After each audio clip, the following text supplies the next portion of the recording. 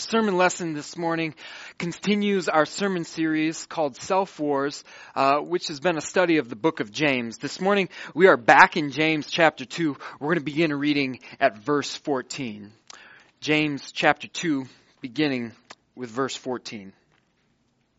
James writes, "What good is it, my brothers, if a man claims to have faith, but has no deeds? Can such a faith save him? Suppose a brother or a sister is without clothes and daily food.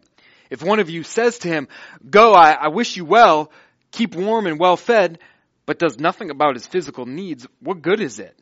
In the same way, faith by itself, if it is not accompanied by action, is dead. But someone will say, 'You have faith, I have deeds.' Show me your faith without deeds, and I will show you my faith by what I do. You believe that there is a God. Good. Even the demons believe that and shudder.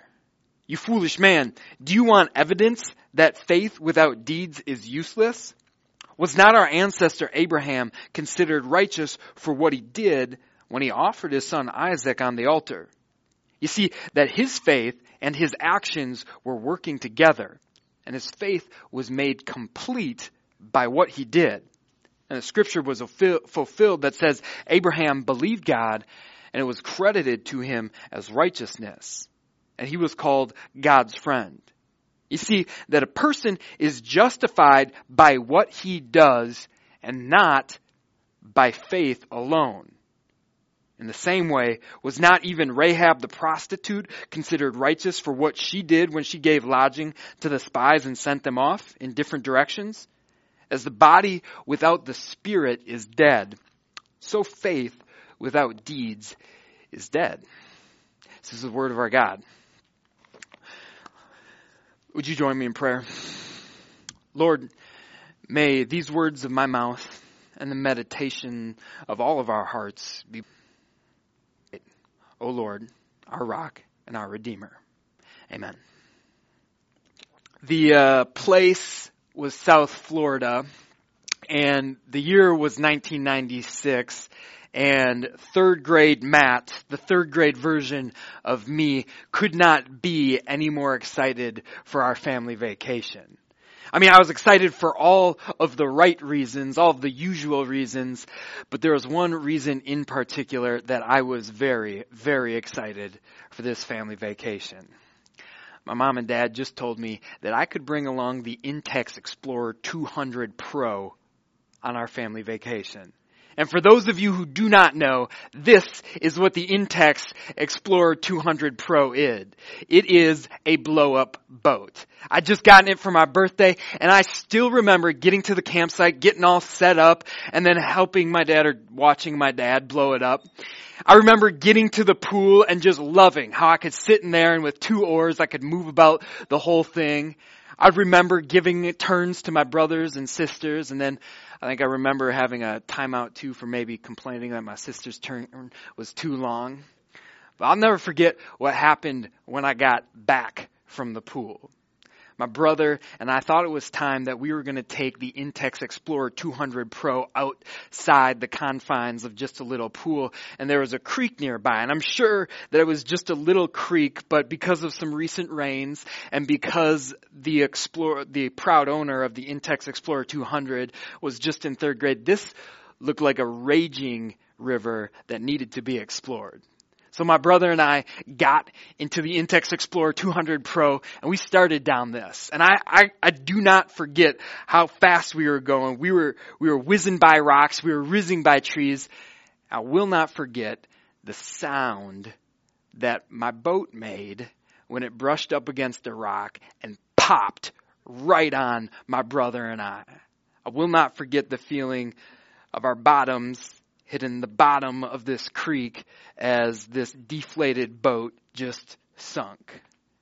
I won't forget, bummer. I won't forget taking the deflated boat to my dad and watching him throw it away in the dumpster because the hole was just beyond repair. Yeah, I was in third grade, and maybe you could say, "Oh, you should have known better," and you're right. But I mean, it was there. This is page 3 of the owner's manual of the Intex Explorer 200. It says it right there. This is not for whitewater rafting or any other extreme sports activities. The fine print said it. And I think if I would have read that, I'd still be exploring with my Intex Explorer 200 today, but I'm not. Have you ever been there? Fine print, not reading it. Maybe you buy something from the store, a food product, and you just didn't read all the ingredients that were in it. Maybe you grabbed something from the fridge and you just didn't read the fine print, the expiration date, and you got a little sour taste in your mouth. Maybe it's booking a hotel or booking a flight and you thought you were getting certain amenities, but you weren't because you didn't read the fine print. Or maybe it's another product, a tech product. You saw the advertisements, you read the advertisements, and you thought it was going to change your life, but then you read the fine print and it's not really going to do what it looked like it could do in the commercials. I think we've all had our bubbles burst, or maybe our boats burst, because we failed to read the fine print. But I wonder if that happens to our Christian lives. I wonder if we become discouraged, maybe disappointed, or even disillusioned with our faith lives, our Christian lives, and this for no other reason, we failed to read the fine print. We failed to read all of what God has written about a matter. We're back in our study of James. We're here in week 3 of our sermon series, Self Wars. In week 1, we looked at the war of our thoughts towards others. Last week, Sean preached a sermon to us about the war that rages inside of us and specifically attacks our tongue.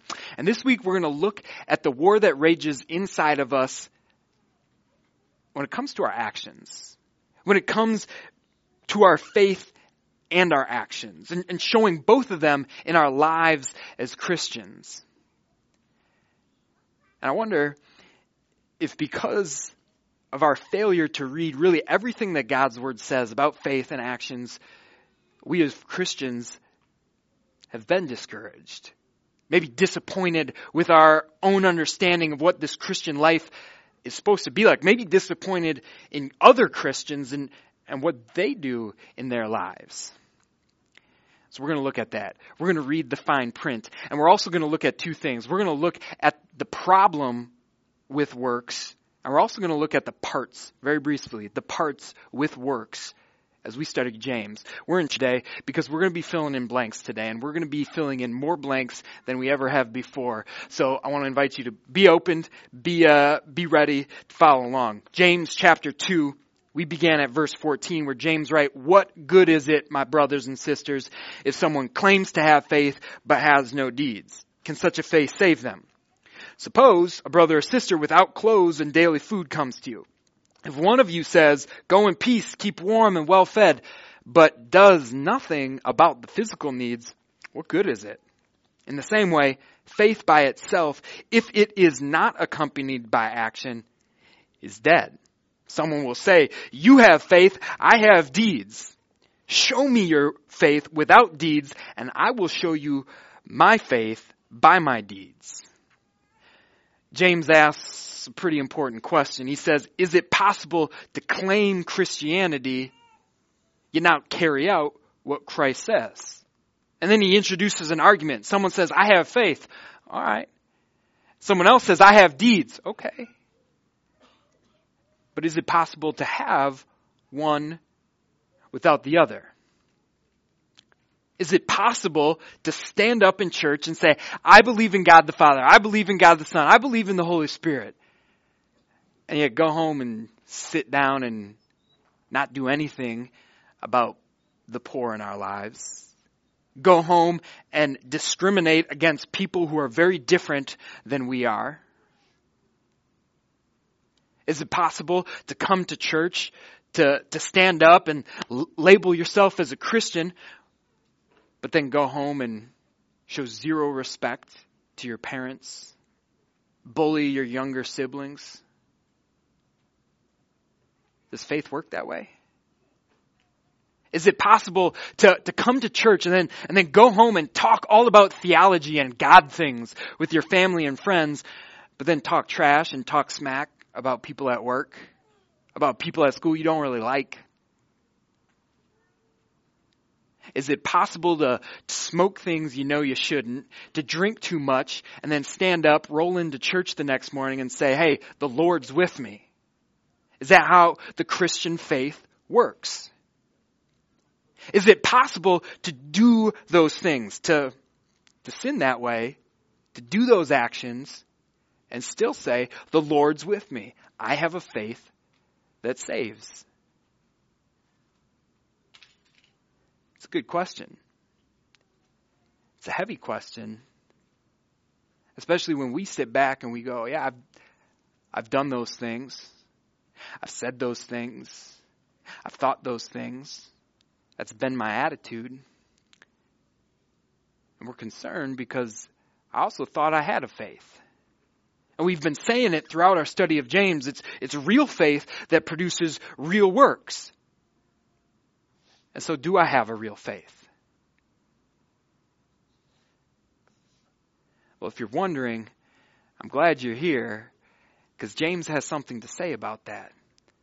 But James does make one point unmistakably clear. In answer to his questions, he says no. He says if someone claims to have faith but has no deeds, can a faith save them? He says in 17, in the same way faith by itself, if it is not accompanied by action, is dead. A person is considered righteous by what they do and not by faith alone. As the body is without the spirit is dead, so faith without deeds is dead. I like how I heard one pastor put it. James' main point in this section is this, is that a workless faith is a worthless faith. It's no faith at all. A workless faith is a worthless faith. And if you think that James is saying anything different than what all of Scripture says, well, look again, James is only repeating what his half-brother, his older brother, Jesus, said in his Sermon on the Mount. Recall Jesus' words. He said, by their fruit you will recognize them.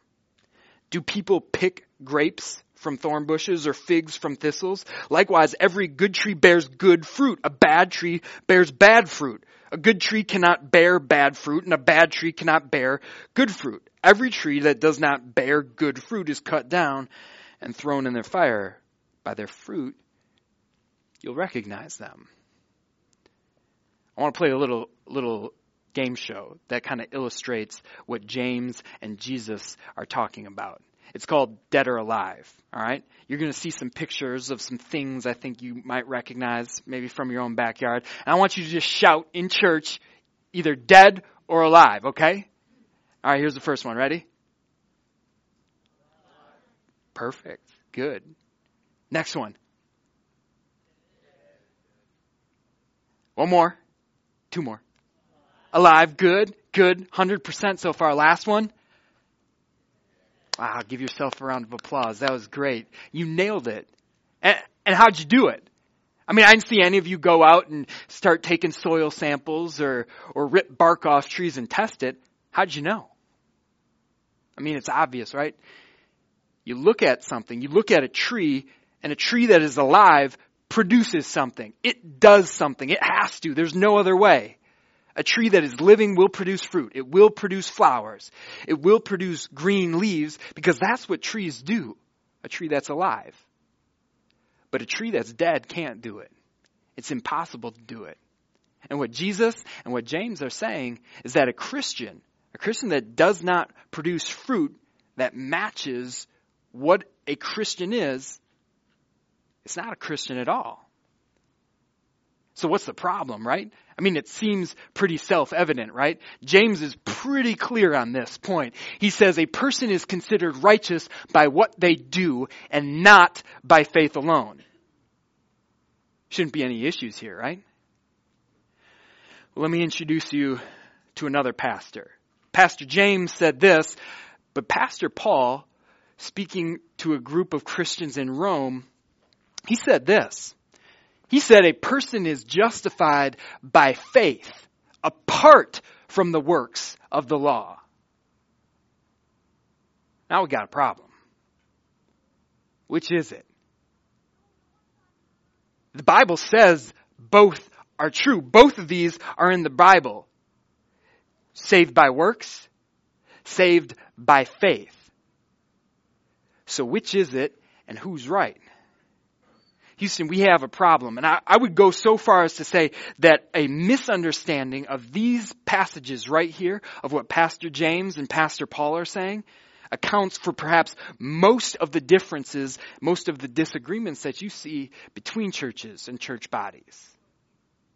I'd go so far as to say that most of the discouragement, the disappointment, the disillusionment that Christian individuals have with their faith is because they don't get what Paul and what James are saying right here. But we're going to look at this. We're going to look at the fine print of what both of these men are saying. And to help us understand, I actually need some volunteers this morning. I need 4 volunteers. So can I get 4 people to come down here and help me out? I need 4 brave individuals. Mike, thank you. 1. Lisa, 2. You guys can volunteer as well. All right. 3. I need 1 more. How about from this half of the room? Can I get someone from over here? All right, come on down, Jonathan. Thank you. Mike, why don't you stand right here? And Lisa, why don't you stand over here? Harley, come on over here. You're going to stand right here. Jonathan, I'm going to have you stand right here, okay? Yeah, right in the middle, right here. All right? And actually, I'm going to ask that you're going to be Paul for us, okay? I want you to hold this. That's the sword of the Spirit. That's the Word of God. And this is your shield. That's the Word of God, too. You're going to be Paul, all right? And you're going to be James. You got the sword of the Spirit, and you got the Word as well. I want you to fight each other. Because after all, this is a war of words, and we got to figure out who's winning this. And in the middle, we have the cross. We have the glory of Christ, okay? Don't do anything yet. Just stand and face each other, okay? Just stand and face each other. And let's talk through this. Let's work through this, okay? Just stand patiently, okay? We're vying for the Lord. We're vying for the Word of God here. And let's figure out which one's right. If you got your worship guides open, this is where the blanks are going to come fast, all right? We're going to take a look at this, and we're going to start with Paul. Pastor Paul, who is writing to a group of Christians who lived in Rome. He's writing to an audience of people who were brand new Christians. They were people who had never heard about what Jesus had done for them before, and all of a sudden they heard the good news of the gospel that God so loved the world, He gave His one and only Son, that whoever believes in Him won't die, but will have eternal life. Now, this group of Christians in Rome that Pastor Paul was writing to, they were experiencing freedom. This wasn't the time of persecution of Christians. That's coming up in a couple years. This is the Pax Romana. This is peace in Rome, where they could exercise their religion and live in religious freedom however they wanted to. And so they heard the message of the gospel. They thought that sounded good, and they say, I'm going to do some of that. I'm going to do some works so God gives me that love, so God gives me that forgiveness, so that God gives me that forgiveness. And this, Lisa, you're going to be the Romans for us, is what they look like. Happy people who are working hard. You got the headband on, little sweat coming down. You might say that the people in Rome, they were doers. They were overachievers. They were eager beavers when it came to Christianity. And Paul said, your faith has a problem. I mean, you guys get it. You get that Jesus is good, but you're missing something. You're not getting this. That Jesus did it. You don't have to. What he said is, I see your faith. It's a selfish faith. It's a selfish faith that thinks that this is about you, that your works are getting you to heaven. But flip the mask. It's a suffering faith. It's a suffering faith because I know that on the outside you might look happy, but you know you can't ever do enough. You can't ever be enough to know for sure that God loves you. And so Pastor Paul had a message for him. He said, stop working to earn your faith. He said in his letter to Romans that all have sinned and fallen short of the glory of God. He said to him, stop working because the wages of your sins is death. And they said, so how can I be saved? And then he came at him with this verse.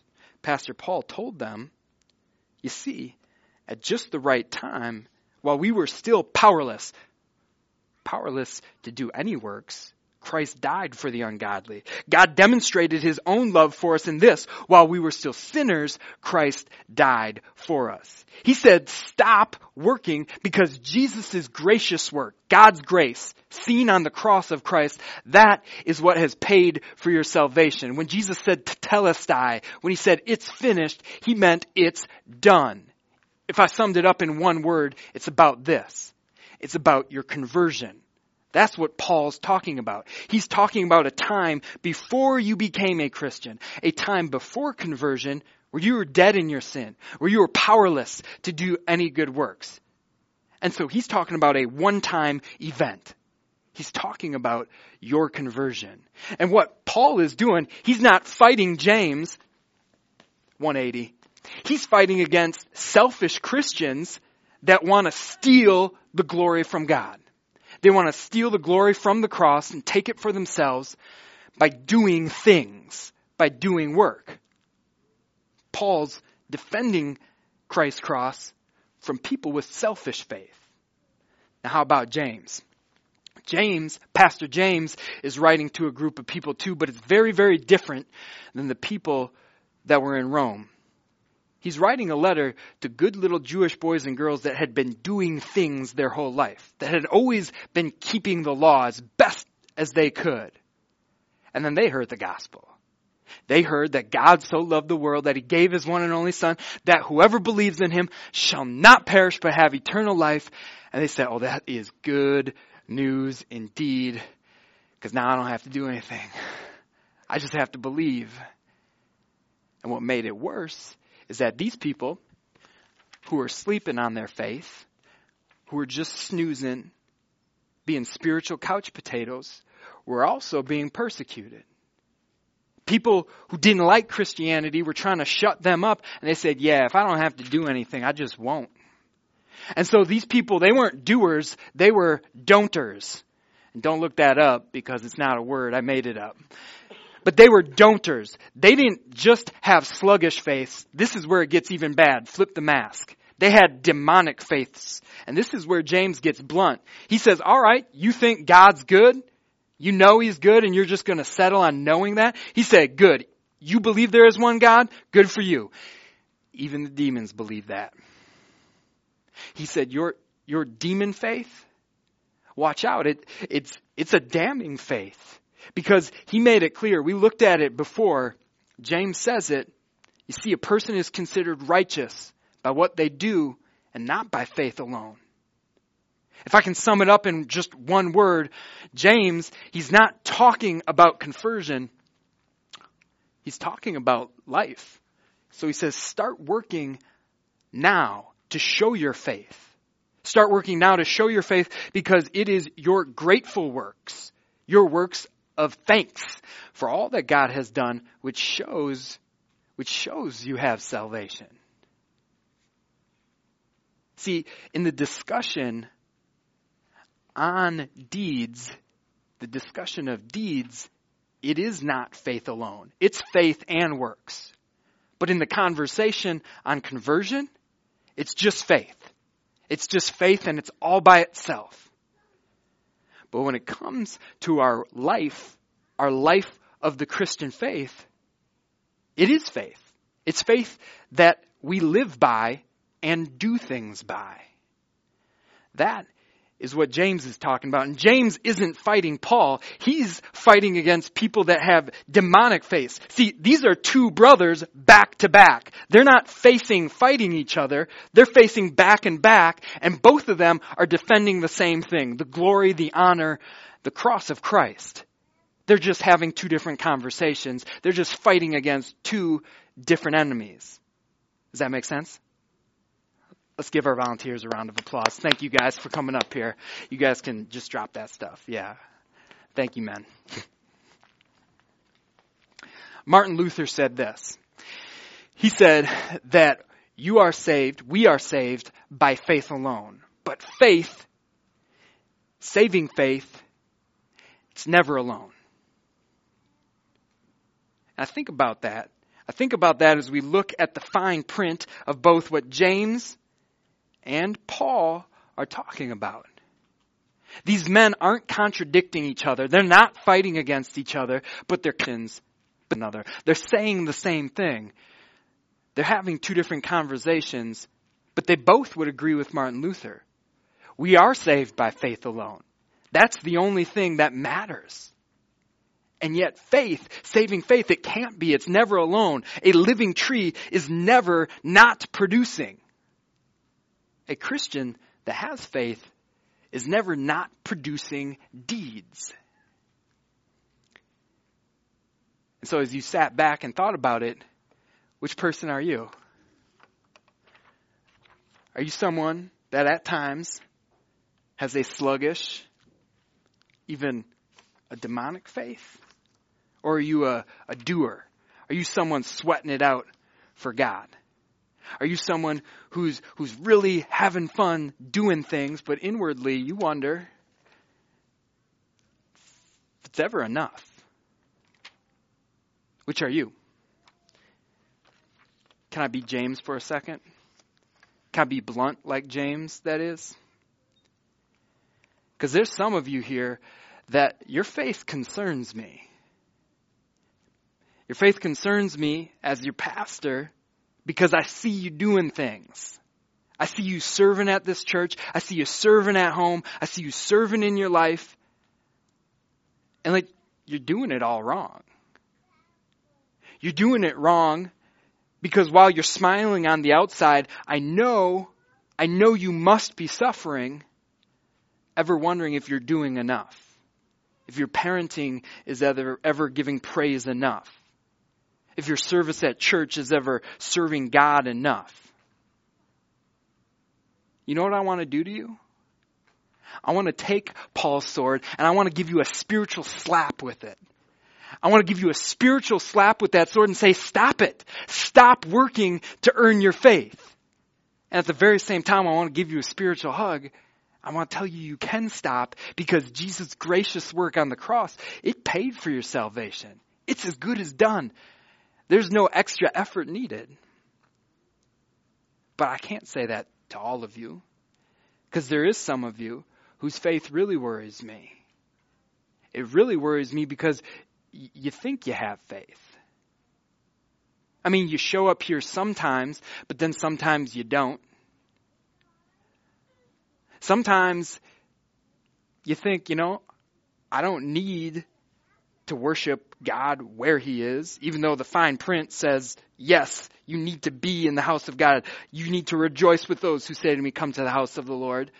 I'll just worship from St. Mattress. There's some of you who think because you know the truth, you can speak it to people without love. You think because you've received from God, you can keep it and be greedy and not give. And your faith worries me because you think you're secure just by knowing it, but your faith's no different from a demon's. It's not faith. It's a damning faith. It's a cold head knowledge that will land you in the fires of hell. It's not a heart knowledge. It's not a heart knowledge that moves your feet for the Lord. But that's some of you. It's not all.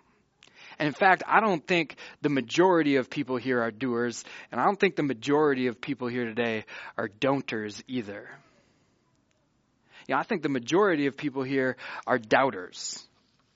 Doubters. And if Pastor Matt was speaking to an audience or writing a letter to an audience of people, I'd say it's doubters. It's people who know what the Romans knew, the Christians at Rome. It's people who knew what James's congregation knew. It's people that knew that Jesus' life means you have eternal life. His sacrifice means you have salvation. His innocent death means you will never die. And because He rose, you know you too will rise. But you doubt. And there's a problem with your faith. It's a struggling faith. It's a struggling faith because you're people who know what Christ says about marriage, and you want to be Christ to your spouse in service and submission. You want to be like God the Father to your kids and show unconditional love and patience and forgiveness. And yet stress happens and you snap. And so you wonder, if I'm struggling so hard, is my faith real? And you're people who want to grow and know more. You want to be more when it comes to God's word. You want to go deeper. You want your life to be affected more and more by the grace of God, and yet something in life always comes up. And so you can't, or you don't. You don't grow in God's grace as much as you wanted to, and you struggle with this, and it makes you doubt if your faith is real. There's some of you who sin. No, we all sin. But for some of you, it's a struggle. Because it's the same sin. It's the same sin over and over and over again. And you come to church and you pray about it, you repent about it, and you say you're sorry. You say you're sorry to those you love, and you keep doing it. But then you do it again, and it feels like a kick in the stomach. You feel sick about it. It makes you doubt if you're even actually struggling at all, or if you're just sinning because that's who you are. You're a sinner. There's some of you here, in fact, I think there's many of you here who listen to sermons, who listen to God's word read, who go home and read more of God's word on your own, and yet more and more you doubt your faith because you see the picture of what Christians are supposed to look like, and yet you see yourself and you're not even close. If that's you, this might sound odd, but you're in a good place. Because there was a pastor. There's a pastor who actually had the same struggle. His name's Paul. And can I read you something that he wrote? Pastor Paul wrote in his letter to the Romans, he wrote this. We'll get to this in a second. Pastor Paul said this. He says, I do not do the good I want to do, but the evil I do not want to do, this I keep on doing. Although I want to do good, evil is right there with me. For in my inner being, I delight in God's law. But I see another law that is in work at me, waging war against the law of my mind. Paul get the self-war. There's a war going on inside of himself. And this is what he said. He said, what a wretched man I am. Who will rescue me from this body of lies that is subject to death? Thanks be to God who delivers me through our Lord Jesus Christ. He goes on in chapter 8 and he says, those who are in the realm of the flesh cannot please God. But you, however, are not in the realm of the flesh, but are in the realm of the Spirit. Listen, if I had a message for you, it would be don't worry about your faith. Don't be concerned about your faith. And here's why. It is because Paul tells us you are made a child of God. You are able to do what is pleasing to God because this is what he said. The Spirit you received brought about your adoption to sonship. And by him we cry, Abba, Father. The Spirit himself testifies that our spirit, with our spirit, that we are children of God. Now if we are children of God, then we are heirs. Heirs of God and co-heirs with Christ. If indeed we share in his sufferings, in order that we may also share in his glory. Paul says, don't worry about your faith. Don't worry about the struggle because the Spirit of God that is at work in you makes you co-heirs with Christ, co-heirs with his glory. And it's not just Paul. James says it as well. He says, blessed is the one who perseveres under trial, under struggles. Because having stood the test, that person will receive the crown of life that the Lord has promised to those who love them. Pastor James talks about the struggle in verse 1. He says the struggle is real, but don't be deceived, my dear brothers and sisters. Every good and perfect gift is from above, coming down from the Father of the heavenly lights, who does not change like shifting shadows. He chose to give us birth through the word of truth, that we might be a kind of first fruits of all he created. It sounds a little backwards. That a struggling faith would actually be just that. It would be a saving faith. A faith that makes you whole. A faith that makes you right with God. But don't you see, that's exactly what it is. Because it is that the Spirit that is at work in you that moves you to do good works. There would be no struggle if you were dead. But precisely because there is a struggle, it shows that you are alive. It shows that you have been planted in Christ, that through your baptism you have been watered by the Spirit, and He who is in you through your baptism continues throughout your life to help you in this war against yourself. He is the one that makes possible all of your works, and more than just possible, He makes your works pleasing, and He makes your works perfect to God because they have been washed in the blood of Christ. That would be my message to you. Stop worrying about your faith because your works are just that. They are pleasing. They are perfect to our God because of Christ's work. Christ with you, the Lord with you, is what changes everything. You say, yeah, I still doubt. And Pastor, you're not with me Monday, Tuesday, Wednesday, Thursday, and Friday, and Saturday. How do you know that my works are good works? What makes a good work good? Well, as we wrap up real quick, I want to share with you what makes a good work good. And I want to do it using the acronym WORK. I also want to do it showing you some fine print. Some fine print from John, chapter 15, where our Savior Jesus is talking. He says that a good work is good when it is done according to the Word of God. There he says, you are my friends if you do what I command. Every time you as a Christian person hear the word of God and do something that God commands, every single time, that is a good work that shows fruit, a good work that is beautiful and pleasing to our God. Oh, every time that you do a work for others, this is a good work for God. Our God says in John chapter 15, He says, this is my command, that you love each other, that you serve each other. The works done for others are not done for selfish gain. The works done are reflecting thanks to God. In John chapter 15, we read that Christ said this, my command is this, love each other as I have loved you. Greater love has no one than this, to lay down one's life for one's friends. It's work done for others. It's work done according to God's word. And this is perhaps the biggest one of all. It is done out of thanks, reflecting the love that God has for us. And finally, it's this. It's works done knowing that God is with you. Our God is the one who is with you, who makes all of these works possible. He said this, He said, I am the vine, you are the branches. If you remain in me and I in you, you will bear much fruit. I chose you, and I appointed you so that you might go and bear fruit that will last.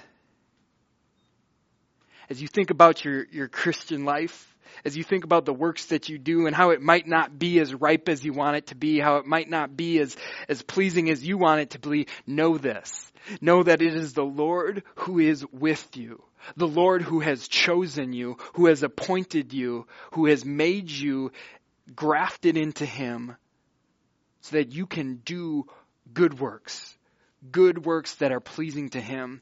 And at the end of the day, when you are tired, when you are worn out from the struggle, from working, know that you have a God who says, come to me, all of you who are burdened and weary, and I will give you rest.